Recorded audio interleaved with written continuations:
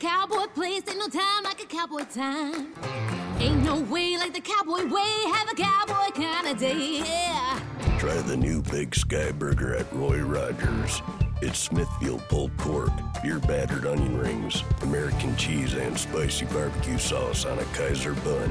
Have a cowboy kind of day at Roy's, ain't no way you're going wrong, hey, yeah. DoorDash and Uber Eats available at participating restaurants. Okay, parachutes ready. Boy, the things I go through to get auto loan rates as low as 0.99% APR for 60 months on new vehicles with PenFed. You are aware that you don't have to be a military member to save hundreds on your auto loan, aren't you? Anyone can join PenFed. As someone terrified of heights, I probably should have looked into that. Probably. Drop me off at the shore. PenFed Credit Union. Visit PenFed.org/autos or call 1-800-247-5626. Advertised rates available through the PenFed car buying service. To receive any advertised product, you must become a member of PenFed, insured by NCUA.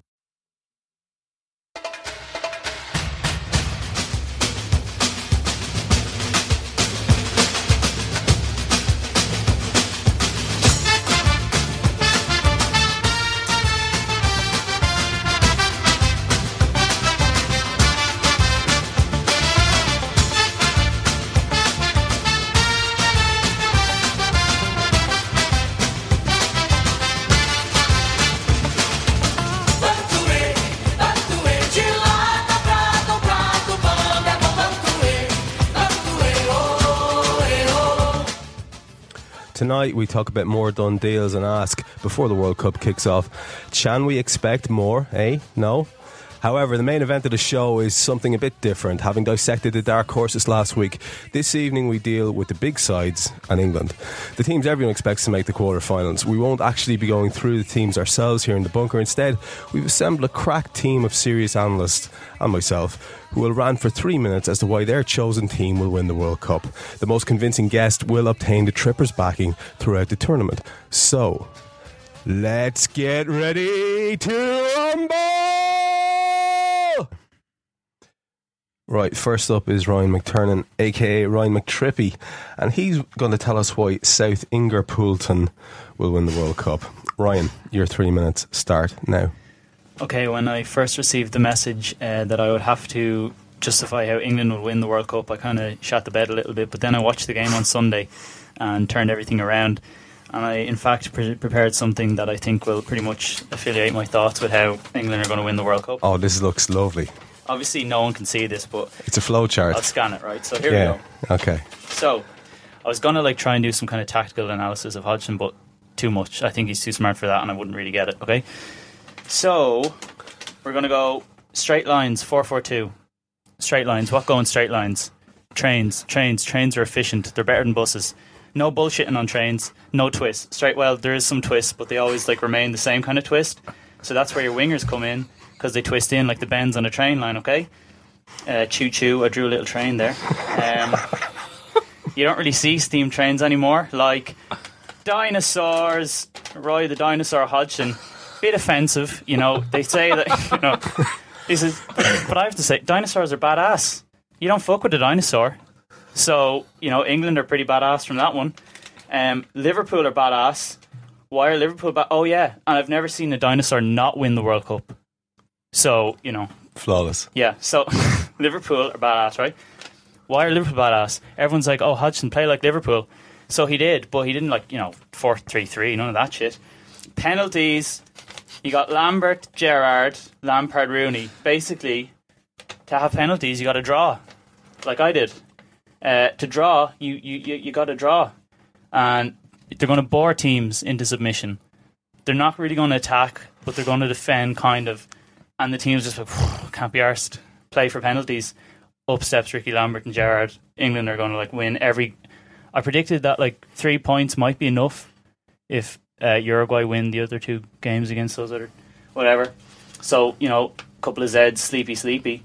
Hodgson anagram, H Godson. He has the power of nature. He caused that weather storm the other day because he was like, Honduras are getting on top of me here. He has the power of nature. I call upon you. Thunderstorm, right? Okay. He has the power. We are England or Poolton. Tra-la-la-la-la. Make us dream. He took that too literally because I can't stay fucking awake watching him. Singing. Eurovision. Last time Austria won was 1966 when Wingland? Yeah, Wingland won the World Cup. Wingland. I don't know why I put that in.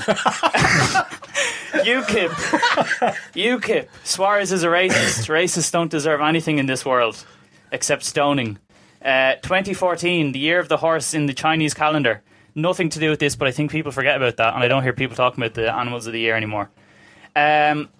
Indy Kayla. If he can do it, so can Roy Hodgson. The KFC. Patrick Stewart. His birthday is on July the 13th, the same day as the World Cup final. Same with Tulisa. Hendo was boss. Last minute penalty. Jared is going to score the winner. England are going to win the World Cup. Excellent. Right. Quality. Well then, fella. Right. Okay. Next up is Marco Lopez, aka at Footy Marcall, and he's going to tell us why his native Portugal can claim the prize. Marco, your 3 minutes start now. Okay, so why could they win? Obviously, one of the key things is the influence of Ronaldo, because he's really come to the fore in delivering in qualifying. If you have a look at the way that they came through the qualifying rounds, he's really become very good in this current reign, and Paulo Bento, the current Portugal coach.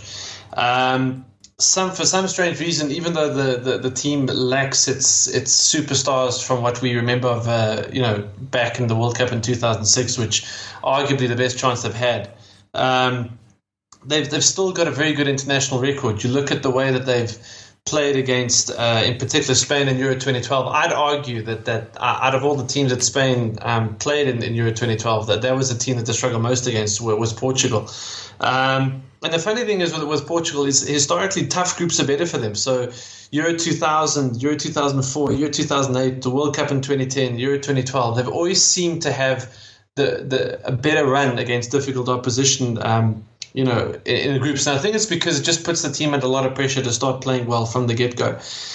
The other thing is, I think tactically, because it's ironic, I don't find this Portugal team very creative, but I think in a way that suits them, because I think you could find them being very defensively solid. They've got a very, very good the back four that sort of sets up very defensively. They've got a young kid, William Carvalho, who could come in and really dominate from a defensive point of view. So their strategy is going to be very much park the bus, hitting the counter, which isn't very pretty, no, and they're not going to be everyone's favorite team to watch.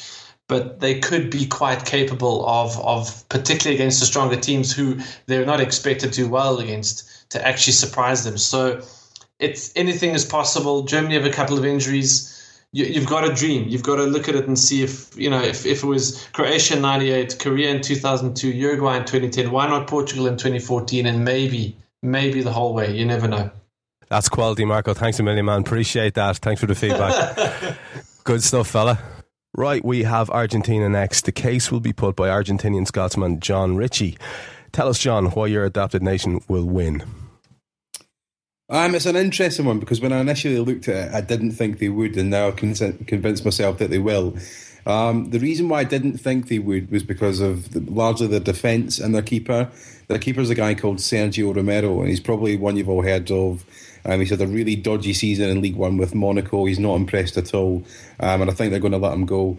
Argentina, they've never really been known for good goalkeepers, and it's odd because everywhere else they produce greats of the game. You've got guys like Maradona, Batistuta, even guys like Diego Simeone, who's probably one of the finest defensive midfielders I've ever seen play.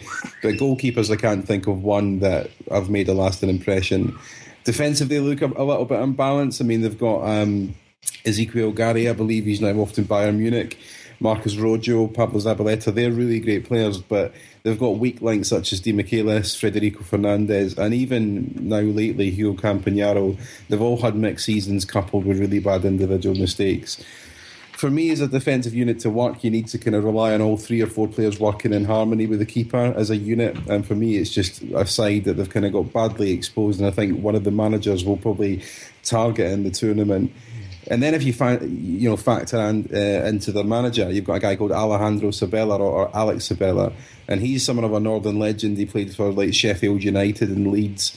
But Sabella, he's done nothing of note in the game. He was a bang average player.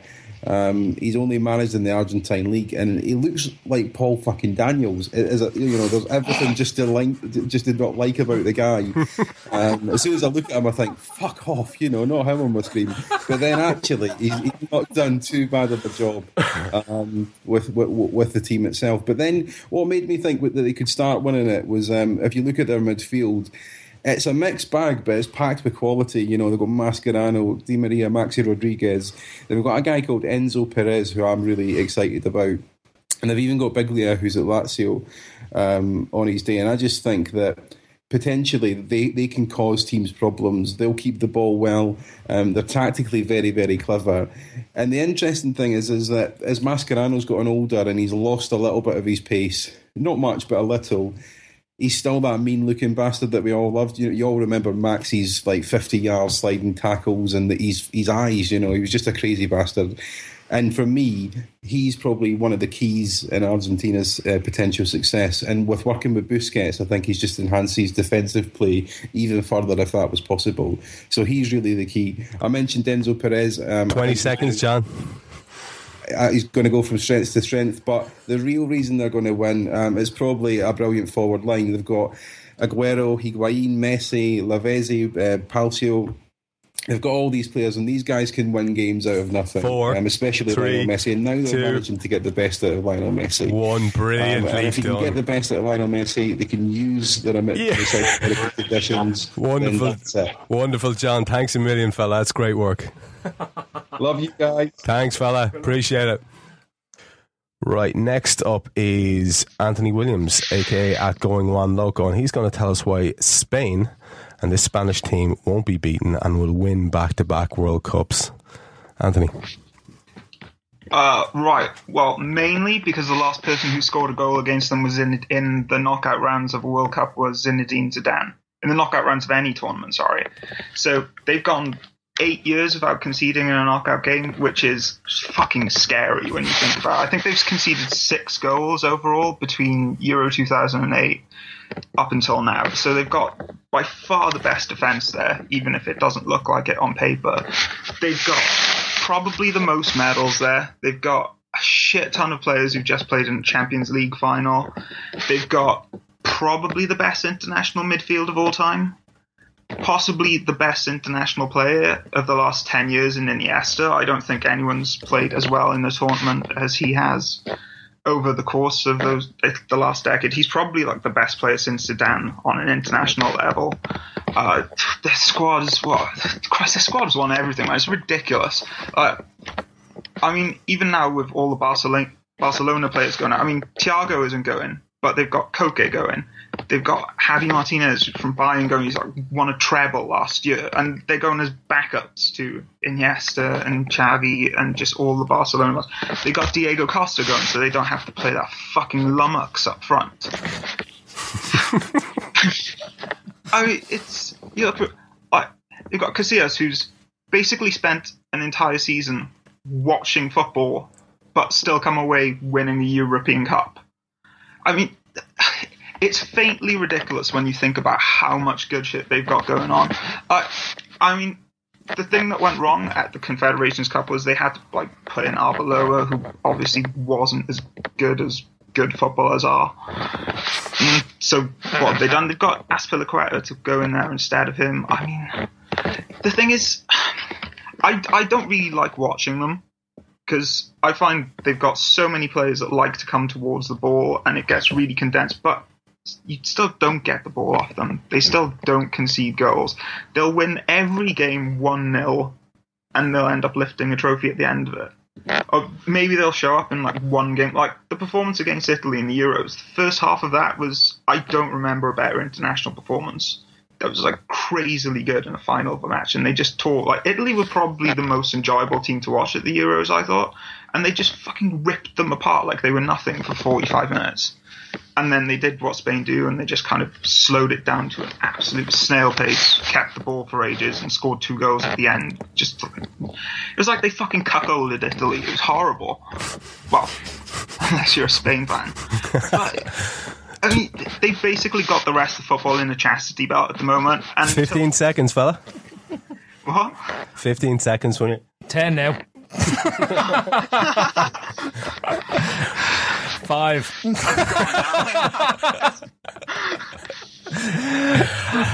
In summation then, Anthony? They're probably going to win it again. Well done. Thanks, mate. That's great. They win football. Okay, the next nation on our list is the Germans. So who better to ask than an Austrian? Here's Alex Gashir, aka Alex the Great, on why Germany are going to win this World Cup, and he's promised to put down the Yogi Low voodoo doll while he's doing it. Alex. Oh, Jesus fucking Christ. Thank you very much for that. Why they could win it? Well, the worst part is because everybody would love them to win it, except me, I guess. And that's a very horrible thought. Everybody will tell me, see, Alex, now you have it. It's the best team in the world. And this love for Germany that's going on worldwide at the moment is by far the weirdest thing going on.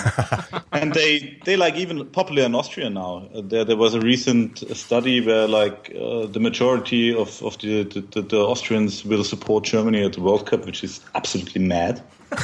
Yeah. And nobody really knows why. I think this whole love started, back in 2006 when they like showed the world how perfect they can like arrange a World Cup and how great they can play, and the buses work and there's no strike, and everybody loves it.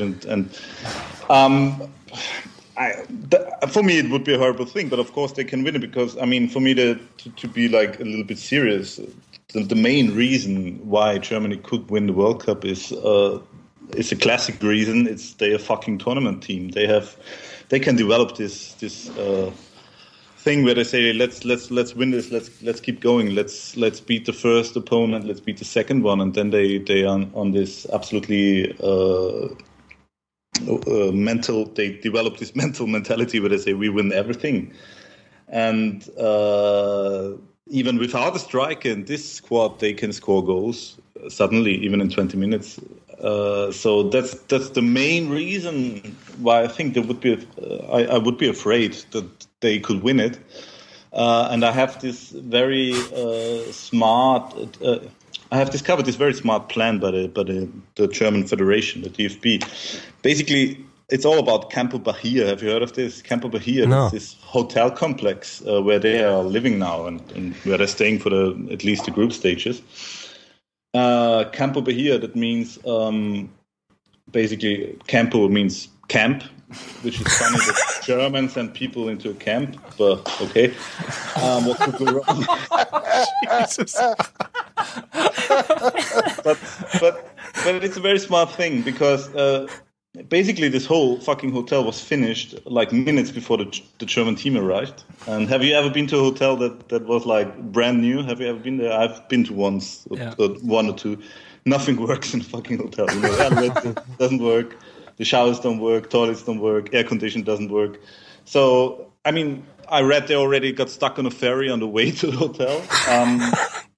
So basically, what they do is like they live in 3 or 4 houses together in this hotel complex, and the older ones like Lahm, Mertesacker, Klose, they are like the captains of those houses, and they do this community thing, live together, and they have to fight this new hotel against everything that doesn't work in this new hotel. So somebody says, Philip, I can't sleep, I'm allergic to the new paint in my room. And Pauli and Schweini get stuck in the elevator and have to, find a way out there, and nobody can hear them, so they have to work together. And somebody's maybe taking a shit and telling Mertesacker that it doesn't flush. Alex, it's really paining me to cut across this. Together they have to find a solution, That's the unit. Okay, brilliant. When they face the likes of Portugal, they say Ronaldo wouldn't get his arm into mate's toilet. He wouldn't do that. That's wonderful. Wonderful. Okay, right. We're now going to move on to Italy.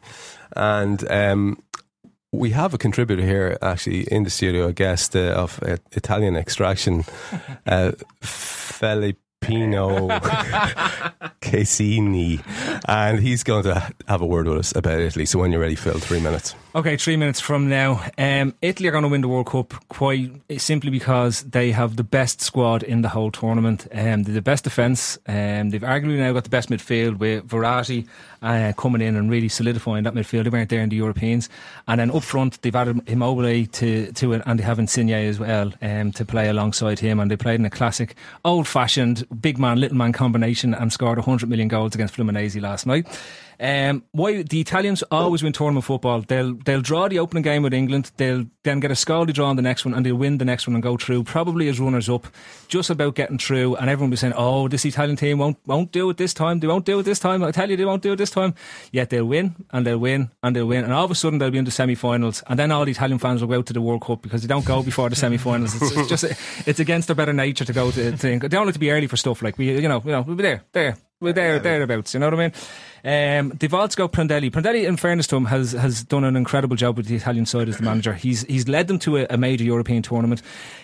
His performance record in competitive games is excellent. His performance record in friendly games is horrific, as his 1-1 draw with Luxembourg there at the weekend testifies.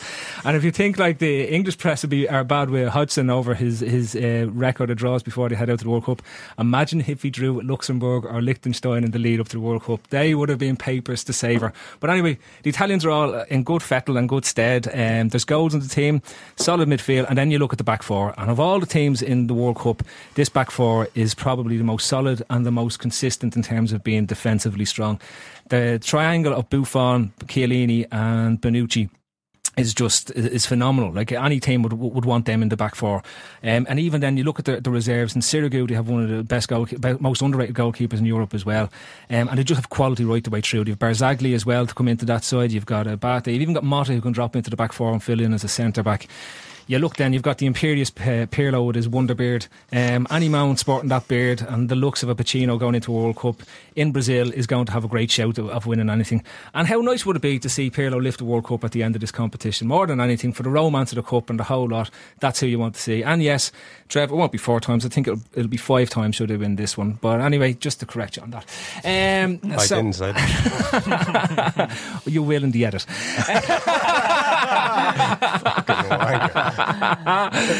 So to sum up, Italy are going to win the World Cup because I said so.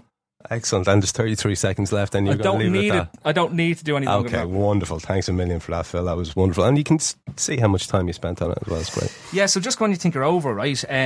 Trev, you're not getting away with this. No. So get your Panini book out and you tell us why the host nation. I'm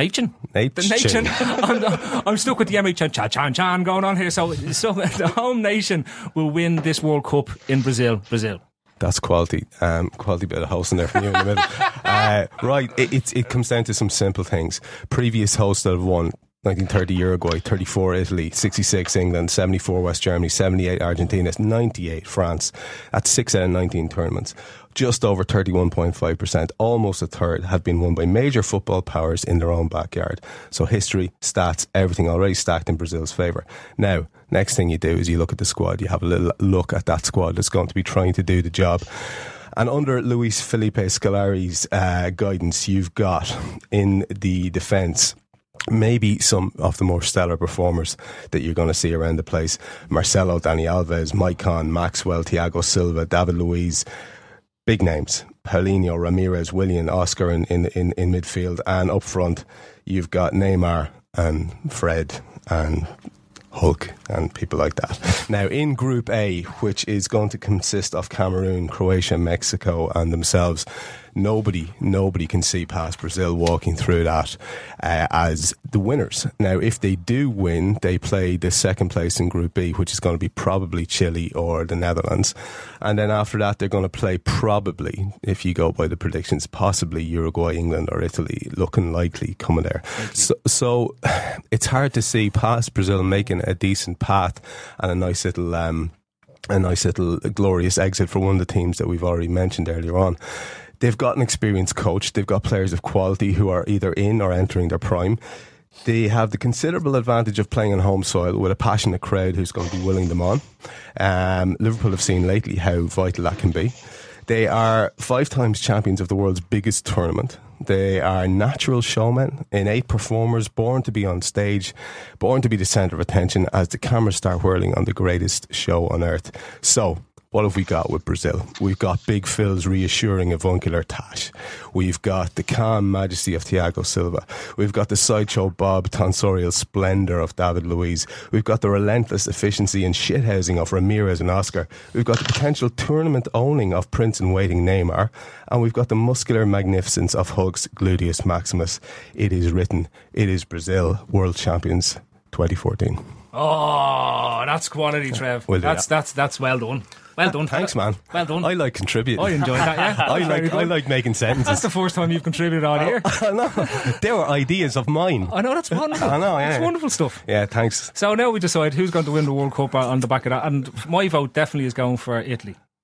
Oh, for fuck's sake. Yeah. Although I do like Alex's the lad stuck in the lift. Alex's German soap opera was fucking marvellous. I've been having so much Being fun Germany. thinking of Poldy and Schweini stuck in the lift. This is the fun. Knocking on the door. Please help us. Oh wow, and helping each other with the blocked toilets. This is marvellous stuff. Okay, to get a rational discussion. Yeah, going back, Ryan did make a very good argument as to doing with trained dinosaurs and everything else. But Roy it's hard to argue with that. That's very hard to argue with. It was very logical based. Bringing it around, the boredom, the whole lot. There was more logic in a dinosaur taking a train than actually saying like this England team are going to win the World Cup. That was a hard fucking task. That was a tough task. Imagine if England did win the World Cup. I can see it. I can see his fucking head. I can see his moves. I can see his moves lifting the World Cup. Gerrard will win that World Cup, and he'll be like, I can't believe I'm fucking winning this with Roy Hodgson as the manager. Yeah. This is actually shit. I'm packing it in. Yeah. Well, he's probably packing it in anyway. But seriously, is it something you can even consider? It's not, is it? It's not really, is it? No, definitely no. Just 100% no. Just no. So England don't look good. And they could. They have such a good, talented squad. What about Johnny Ritchie shell of Argentina? How do we feel about that? Do you know what? Right, and all rants aside, and the whole lot. When you look at it, they've beaten Brazil in Brazil, and they've won. I think they won the Copa America in Brazil against Brazil in the final. Yeah. And of all the teams, they're the one with the most recent experience of actually beating a Brazilian team with a Brazilian crowd behind them. So, looking at it, and they have Messi. And if Messi, who's coming back on a long injury layoff, like take everything away and you just have Messi. They are the team that I suggested I'd like to do as well. Top heavy, they're really good, and it does it's good great attack, good midfield, defence, and Zabaleta. Yeah, and then the keeper like Ez Johnson. Molly, from what you've heard so far of the contributors, who are you most swayed by? Well, regards England, I'd actually like to see him win the World Cup. Strange enough, yeah, probably because there's so many Liverpool players in the team, but. Yeah.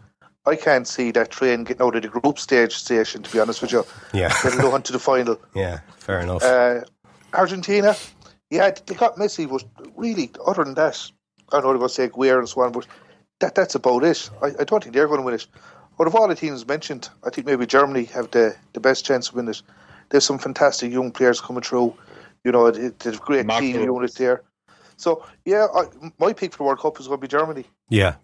Alex, you were kind of forced into having to advocate Germany, and that was as we know, that's an example of the cruel, twisted mind of Phil Casey. Yeah. So, who would you tend to go towards if you had a choice in terms of? My money's on Italy. Your money's on Italy. Okay, because basically, I think they the only team that like. A good package from the back to the front. They have like some terrific attacking possibilities, and they like a solid defense since the invention of the pizza. I don't know. Italy, I think, especially with Prandelli, who changed a lot since he took over in 2000. What was 2 years ago? 2012. In my opinion, they will do it. Yeah, hard to argue with that. Right, I'm going to just ask the two gents. I know I've asked you, Phil, and I know you jokingly said Italy. Would you seriously say Italy as well? No, I think bizarrely, I think this World Cup for boiling down to quite a small number of teams that can win it. I think it'll be a straight shootout in the end between Brazil and Argentina. Yeah. And that's just the way I think it falls. Now, depending on how the groups run and everything like that, I do think it'll end up as Brazil and Argentina. A passionate Brazil crowd behind Brazil will lift their game again another 10-15%. And I don't even think Phil Scolari has the best squad that he could have available, or the best selection of players, but they're going to be driven on. And I think ultimately that weight of expectation will be the downfall of them in the final.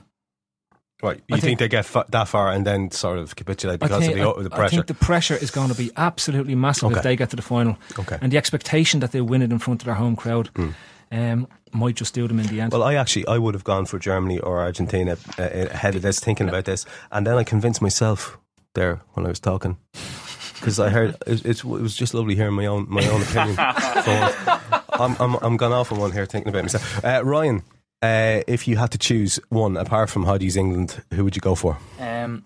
Before tonight, I was pretty sure it'd be Germany. It would be a repeat of the 2002 final. I thought it was going to be Germany-Brazil, but Phil put a very good case for Italy forward. Brazil, I can still see them winning it, but they're not really Brazil anymore. They're very I've watched them a few times and I've been very bored, unfortunately, watching. They might win 4-0, but they're ironically gone quite German themselves. They'll win the match. They're hard to break down, but they'll still get a few goals. But Spain, no one's really mentioned Spain, but I don't know. I think they've picked badly in the squad, to be honest. Do you? Haven't got enough pace, in my opinion. Not that pace is everything, but they don't really have a genuine option off the bench. Like Navas, he doesn't really fit that Spain mould, but he'll still add something different. But Phil has really swayed me with Italy now, to be honest. Okay. He's really given me a good... I might back with... I think I will stick with England. Do you know what? That's the perfect way to end that. Okay, let's move on then to our next little sequence, which is our chat about transfers, and we'll speak about deals that are already done or look like being virtually done. It's incredibly un-Liverpool-like in some ways. We've got Emre Can, the deal is done. We seem to have played a blinder there in terms of value for money and execution. Would that be fair to say, Molly? Yeah, but to be honest, I don't really know much about this Emre Can guy. I didn't hear about him till about a month ago. Yeah. But going by YouTube, and of course, ever since I looked up Mark Gonzalez on YouTube, I don't trust that anymore. He definitely looks like a decent player. And I know Phil raves and absolutely loves this guy. But from what I've seen of him, he can play a few positions between defensive midfielder, central midfield, left back, even centre back. And that is something that Brendan Rodgers wants in his players. He wants them to be able to play a few positions.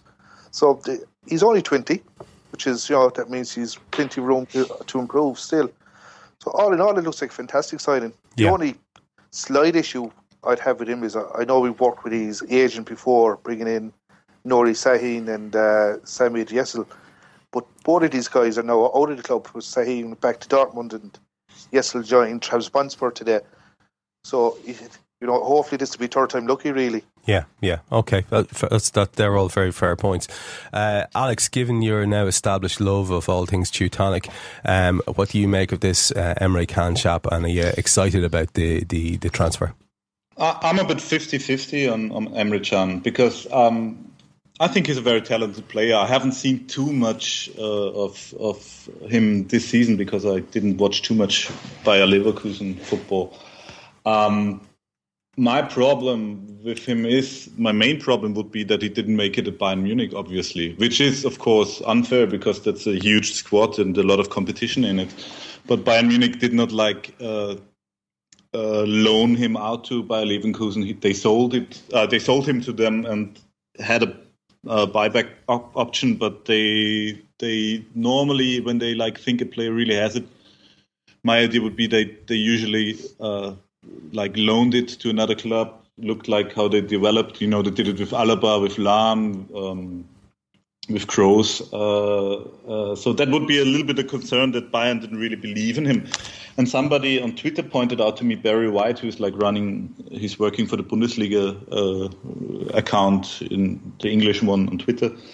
He said that he had had many yellow cards in last season for Bayer Leverkusen, and I looked it up, and it's like he had 9 9 yellow cards in the Bundesliga. He had 4 in the Champions League, and 1 in the cup, and even had like a yellow-red one in the Champions League. So that's like 14 yellow cards and 1 red, second yellow in total, which could be a little bit worrying because the football Bayer Leverkusen played and the pace in the German Bundesliga is a little bit slower than in the Premier League. So I guess that he will take some time to fit in. I think he is a promising player because he's very versatile, can play different positions. My guess would be that he is like maybe a possible replacement for Lucas, but it won't be like Lucas will be away immediately after the summer. Maybe they want to give Lucas time to recover properly and then take a look who will be like the defensive midfielder in the squad. Fair play. Some very interesting points there. Touching on another point then that Alex made in terms of mentioning Lucas, Ryan, is it fair to say that this young man's arrival could actually be the death knell for Lucas Leiva, given that Chan is a central midfielder, a natural DM, but he's also multi-capable? There's been a lot of comparisons drawn between Emre Can or Chan and Lucas lately. Statistically, I think they've both weighed up in around the same. I think Lucas might have edged it in a few areas, but I mean, people are touching on the point that Chan has been booked a lot. I mean, he's got roughly the same amount of bookings as Lucas, but he's 7 years younger than him. So you can, in some way, try and coach that out of him. That kind of irrational lunge forward. I have seen a little bit of him, and then obviously, whoever his opinion that I might, say respect highly, Phil, on YouTube.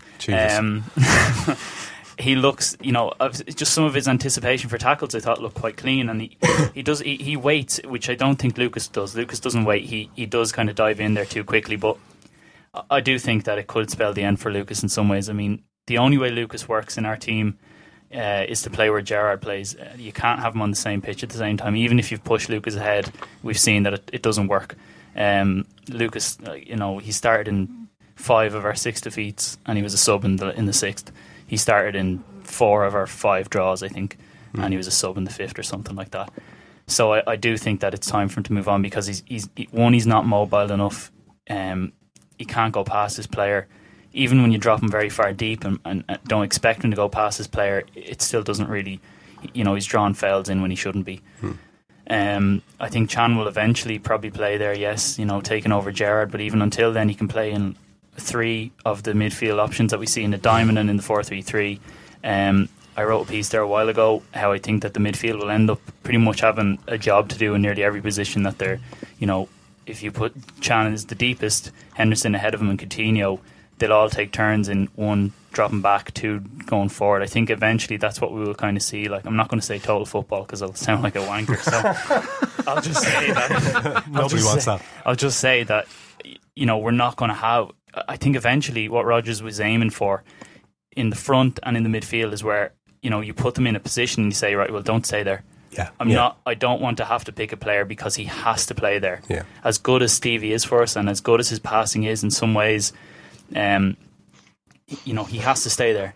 And I think eventually when Stevie sadly starts to remove himself from the team, we'll have a midfield where it's not like okay, I have to stay here because I can't run 10 yards. I can't make this tackle here. It'll just eventually be this kind of fluid machine, in my opinion. So I'm really, really excited for him because he's only 20. As people have said, Rodgers can mould him now into the ideal midfielder he wants. And I really, really, really can't wait to see him playing for us now, to be honest. Excellent. Well, another man that's being spoken about now as if it's almost a done deal, and I've been out of the loop, slowly dying. There's an announcement tomorrow again. There's an announcement tomorrow again. Wonderful. So I'm gonna ask you about him, Molly. Becoming known as the love child of Xabi Alonso and Steven Gerrard there on Twitter. We talked about him last week in a bit of detail, but one night in Istanbul. Do we look like we're going to have at last a decent quality left fullback? Yeah, and plus, I didn't realise how young this guy is. I think he's only something like 6 months older than John Flanagan. That's absolutely amazing how young this guy is and what he's already achieved in football. And I've seen him play a few times for Seville, and he's definitely a Rodgers type signing. he likes to attack pretty much from the left a lot. But he's also quite good defensively. He stands his ground a lot. He doesn't jump into tackles that easily. He wins the ball quite well. He doesn't get many bookings. He doesn't commit that many fouls. So he certainly looks like a player for the future. And on top of that, Real Madrid wanted him, Chelsea wanted him, Man United wanted him. So for that fact alone, the fact that we got him, it's definitely exciting to have this guy on board. Yeah, it is nice to be in those conversations again, all right, for sure. Alex, is he a man that you're aware of very much, or what would be your opinion on his, what looks like imminent arrival? I don't really know much about him. I saw him, obviously, in the Europa League in 2 or 3 games. I don't really follow the Spanish league very often. Sure. So I can't really comment on him. I'm happy that we get a new... Is this really happening? I mean, is this for sure? Because my last information was that it's maybe hold up. That was Twitter rumor. But if this is really happening, then we get an... If I could cross that, Alex, basically, from what I heard, the fee was actually agreed with Seville last Thursday, but they held off on completeness because they were dealing with Barcelona with the whole Rakitic deal. That they wanted to move Rakitic on first. I think they're getting a player from Barcelona in exchange for that as well. So by the time, I suppose, listeners have listened to this pod, he's either signed, and we look great, or he hasn't signed. Or else he's signing in 48 hours. We can take a bet. There'll be some quick editing done. He's signing in 48 hours. I'm just happy that we get a left back in. Yeah. I think it was a good season regarding left back, but still it's good to get some. I mean, the big question is what happens to I forgot his name, Jose Enrique. Yeah. But I think if something is happening on the fullback situation, then we can only profit from it. So I'm up for it. I hope it works. If the guys are that good, like everybody says, and he's young and he's an attacking fullback, then he'll definitely fit, in my opinion. But you never know. Just on it, again, it comes back to about Jose Enrique and Moreno. We got to keep in mind that we have Champions League football next season, and you're going to need as many very capable Premiership footballers. And the one thing I know, Enrique is not everyone's cup of tea, but he's more than capable of playing against the lesser teams in the actual league. And if you've got Moreno, who's a young kid who's coming in from Spain and is adapting to a new league or whatever, he'll probably be more comfortable in playing in the actual Champions League than say. Look, if Enrique can come back and do what he's doing, he's an agreeably mad bastard, and he does a job. I was afraid Phil was going to say he'll learn something off Jose, and I was like, what can he teach him? Instagramming, taking his top off. Yeah. He'll learn topless photos. But in all seriousness, if Enrique and Moreno were your two left fulls going into next season, we'd be stronger at left full than we have been in a long time. And I also think it would be to John Flanagan's betterment if he went to his natural side and was able to develop his attacking game on his more natural side than having to always cut in on his right foot because he is predominantly right-footed. And given how good of a job that John Flanagan did, and I hate bashing Glenn Johnson. Yeah, we've known. But in reality, you look at Flanagan and you look at Johnson, and I would have more faith in John Flanagan playing a match if we have Moreno playing, because he's going to bomb on so much down the left-hand side. Flanagan said. Yeah, that you can sort of alternate. You won't necessarily want to play with two bombing on fullbacks in some games. You want one to hold the line maybe a bit more defensively and be able to get back in quick to avoid being caught in transition, really, especially with other things that's going on. Wisdom, I know we're talking about Wisdom coming back, but there's also talk that Wisdom might go back out on loan again for another season with a Premiership side to try develop on. And if you look at it logically, they're saying they're going to run Glenn Johnson's contract down as opposed to offering him a new deal. That maybe gives Wisdom another season to develop fully with a full set of league games. Understudying him. Exactly. Ryan Suso is rumoured to be in talks with Porto. Now, should we take a leaf out of what we mentioned this earlier on, Munich and Barca, who tend to sell with a low buyback clause, given that he's in the last year of his contract? Very talented player, obviously. I mean, a lot of people have cited his lack of mobility, but I mean, I don't know if it's that much of an issue. He's very quick feet. He's a good passer. Probably doesn't suit at this stage. So if he does, you know what, people have doubted Rodgers and the committee. quote unquote, that their transfer incomings, but I think their outgoings have been pretty fucking great. I can't really, not one would I say was a bad move in my opinion. Even the loan moves where we said, if we only had Barini coming off the bench, or if we only had whoever coming off the bench, like for all we know, we could have had them coming off the bench, lose all those games, we'll finish 5th. Football doesn't work like that, unfortunately, but obviously logically it doesn't really work like that at all. But I think if he goes, I'm fine with it. Put in a buyback clause, if he develops his game. I mean, he could easily, well, not easily, but he plays that number 8 role for the Spain under 20s and the under 21s. He plays in beside a midfielder, deeper, and I think he could be good there. I mean, if Joe, like, he's no bigger, no smaller than Joe Allen, really, like, or Phil Coutinho. So, look, I think if he goes, he had a good few months in Spain. There's question marks over his what's the word I'm looking for, attitude. So I think all in all, if he goes, I'm not going to cry about it. And I think buyback clause, why not, if it's worth the punt. But I don't know, Porto will probably sell him for 70 million or something in 3-4 years. Alex, where do you stand the whole Suso debate? It's a difficult one because basically because of the season and how great it was, I totally forgot about him. yeah, I think a lot of people did. But if you remember the season before and the talent he showed in some games, you think, would it really make sense to sell him now? Wouldn't it make more sense to give him like another year on loan? Or maybe even like only half a year and then try to get him in, get him in. It's difficult because basically only because a player is like talented and we think it's a good attacking player doesn't necessarily mean he fits the system and fits the way the other players play. And maybe we already have too many strong young players, and if we want to get somebody in on that position, we maybe need a little bit more experience. So I don't know if the door is already really closed. As far as I know, that's a rumor as well still. But it's a tough one. I can't say. I wouldn't mind having him in the squad next season, give him some games at least, in the cup games, and bring him maybe on in some games. But I can't really say if is somebody to bring on in the 70th minute now, if is the player now that we need to really change a game. Phil? The reason why I think Suso might go is probably the emergence of Teixeira in Rodgers' eyes over the course of the season. The one thing I noticed about Teixeira, even in the game that he came in against Fulham, the one thing he has over Suso is he has pace. And coming back to what you say, if you're going to play a player that can play in the 8 like Coutinho, the one thing that Teixeira has more than Suso is pace. He has the technical ability. He has goals in his locker as he's done over the course of the season with 21s and before, when he was coming through the Sporting Lisbon ranks.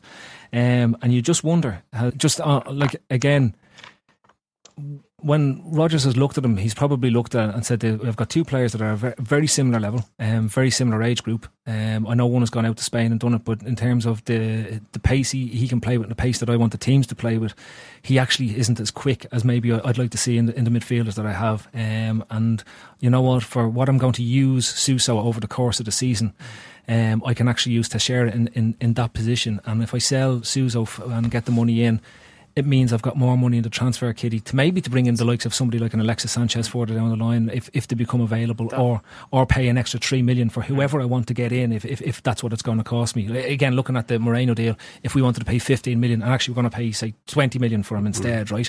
Maybe the millions that we get for Suso on a small deal with a buyback clause in it means that we can actually do it. The other thing we've got to keep in mind is Suso's coming into the last season of his contract, so if he doesn't renew with us, which his agent has said he has no intentions of renewing with us because he doesn't think he's going to get enough game time, then we have no value come the end of next season. And what about that idea of selling with a low buyback clause? Yeah, look, I'm all on for it. Again, young players can develop at different paces, and if he goes out and has two phenomenal seasons wherever it is, whether it's Porto, whether it's Valencia or somewhere like similar, and then we have an option to buy him back for 6-7 million quid, we could save ourselves maybe 15 million trying to replace him. Absolutely. Now, again, I'm just going to keep you on, and then we'll go to Molly with this thought.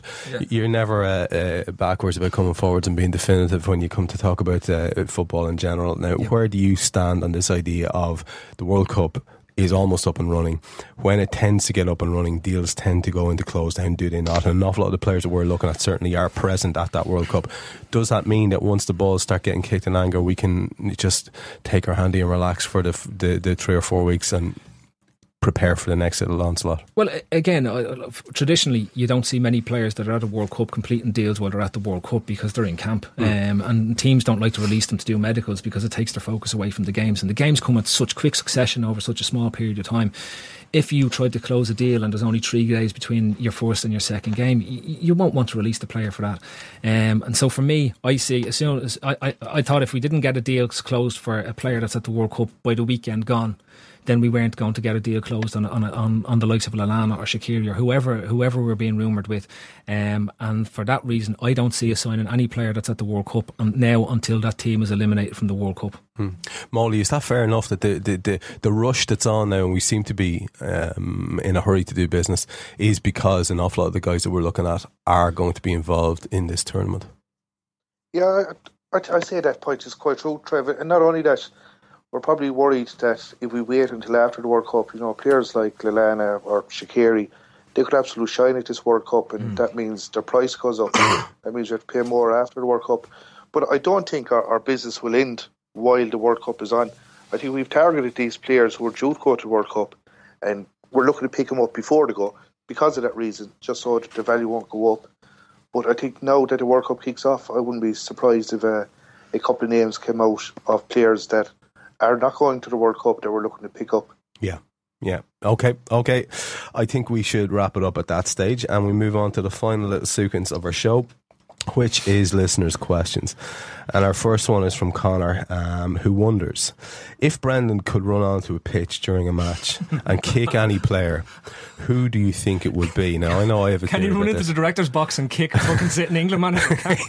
Yeah. So who do you think, Phil, if you had to pick one, who do you think he's going to go? Who do you think Brendan secretly has? Who would I want? Or who? No. Who would Brendan kick? It's not about your desires. Who do you think there's a little bit of gripe going on there, a little bit of unspoken niggle, perhaps? Gylfi Sigurdsson. Remember, he took the money instead of remember? Very good. Yeah. Very good. Any other shouts on the line there from Molly or Alex? I think Peperena, I think he would mind giving Pepe an out kicking, especially after that goodbye letter, and now he seems to be stuck with him with nowhere to send him. Yeah, that's I think you might be onto something there. Next one's from Lucy, and Lucy asks, what's the best John Travolta film? She says she can't decide between Face Off, Pulp Fiction or Grease. I don't think necessarily any of them would be in my top shouts for John Travolta films. Alex, if I had to put you on the spot, what would you pick? That's for me. That's Blowout by Brian De Palma. Yeah, it's pretty brilliant, isn't it? It's pretty brilliant. I love the movie. Ryan, what would you pick if you had to pick a John Travolta movie? Grease, yeah. You're going with Grease. Yeah, I mean, can you justify that from the man? Because I don't understand. Sorry, fuck that. Saturday Night Fever. I was just looking. Sorry, totally looking at disgust there with you. Face Off's a pretty good movie.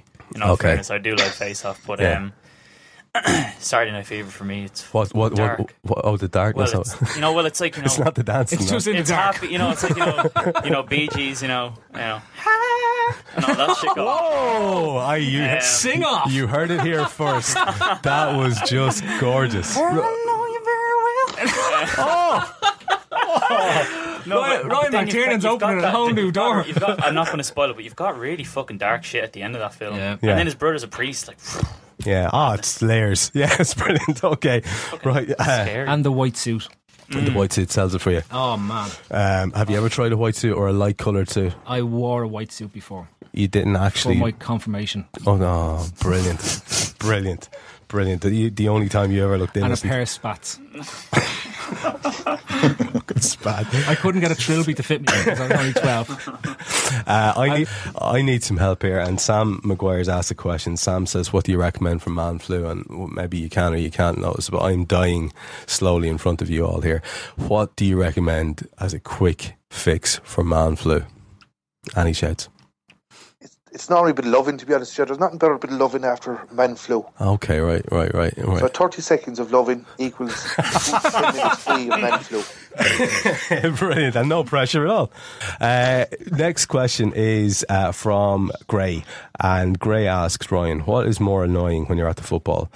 The fat lad with the drum or the twat blowing a horn? Is it? I presume this is like the English, brass band. I guess so. One of those. Because the Germans and the Turks, they can bang the shit out of a drum and it sounds great. And would it not irritate the piss out of it? Although Manolo gets on my nits. Yeah, what? Fucking Manolo, the Spanish drummer lad, with his hat and his drum that he bangs all the time. No, is he a character I should know? Yeah, he's he's at every single Spanish game ever. And they show him up in the stadium with his bass drum. Bum, bum, bum, bum, bum, bum, I thought that was a Colombian guy, no? Wasn't he the board man? Yeah, he was he was on my tits as well. I think it has to be the horns, because when you're watching a match, the last thing you want to hear is like and you will. You're going to hear it all. Like, and what's they're sponsored now as well, aren't they? One? Yeah. Are they? The self-preservation, but you get it like boom, boom, and if you get it proper, like drum is much better. That plus Hodgie plus England playing hodgeball, that's pretty horrible. Also, wouldn't be so bad if it had that old and then the whole crowd went charge. You could do that. The hunt. The hunt would be brilliant at the start of a match. Wouldn't it? I like him, Maudie. I like it. Counter attack or something like that. That'd be excellent. I think they do that in ice hockey or something, don't they? I think they do.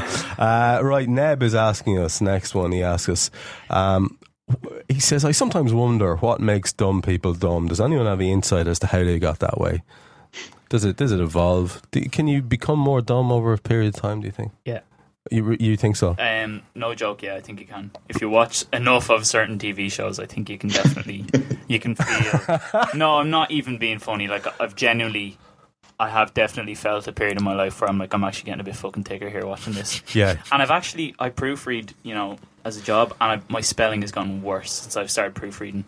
And I'm exposure to... I'm afraid that I'm developing dyslexia. And that is a genuine shout, because I got called out by the grammar police on Twitter for like 30,000 plus tweets, followers, and I was like, oh my god, I can't believe. And it was me plugging my article, and I got called out by the grammar police. So I actually am a bit concerned that I'm getting too overexposed to proofreading.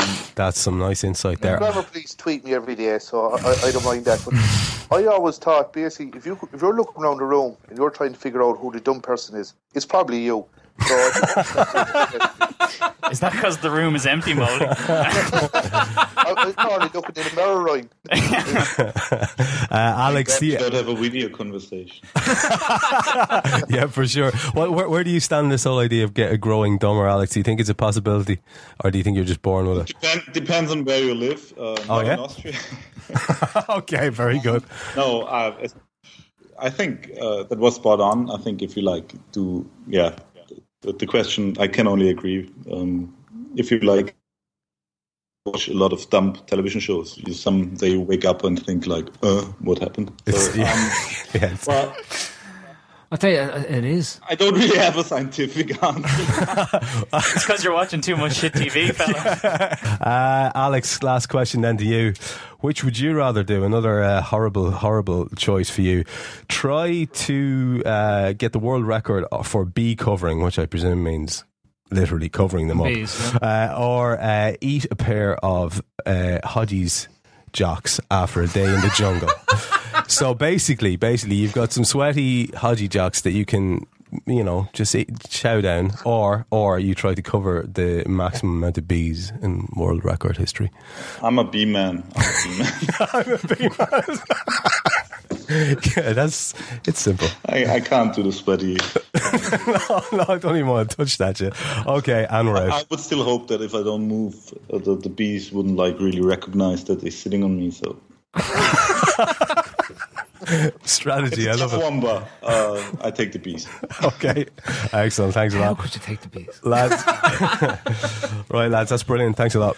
Okay, lastly, some admin then. A big shout out to Astro Park as ever. If you want to play 5 or 7-side football, get onto them and book your game on www.astropark.ie.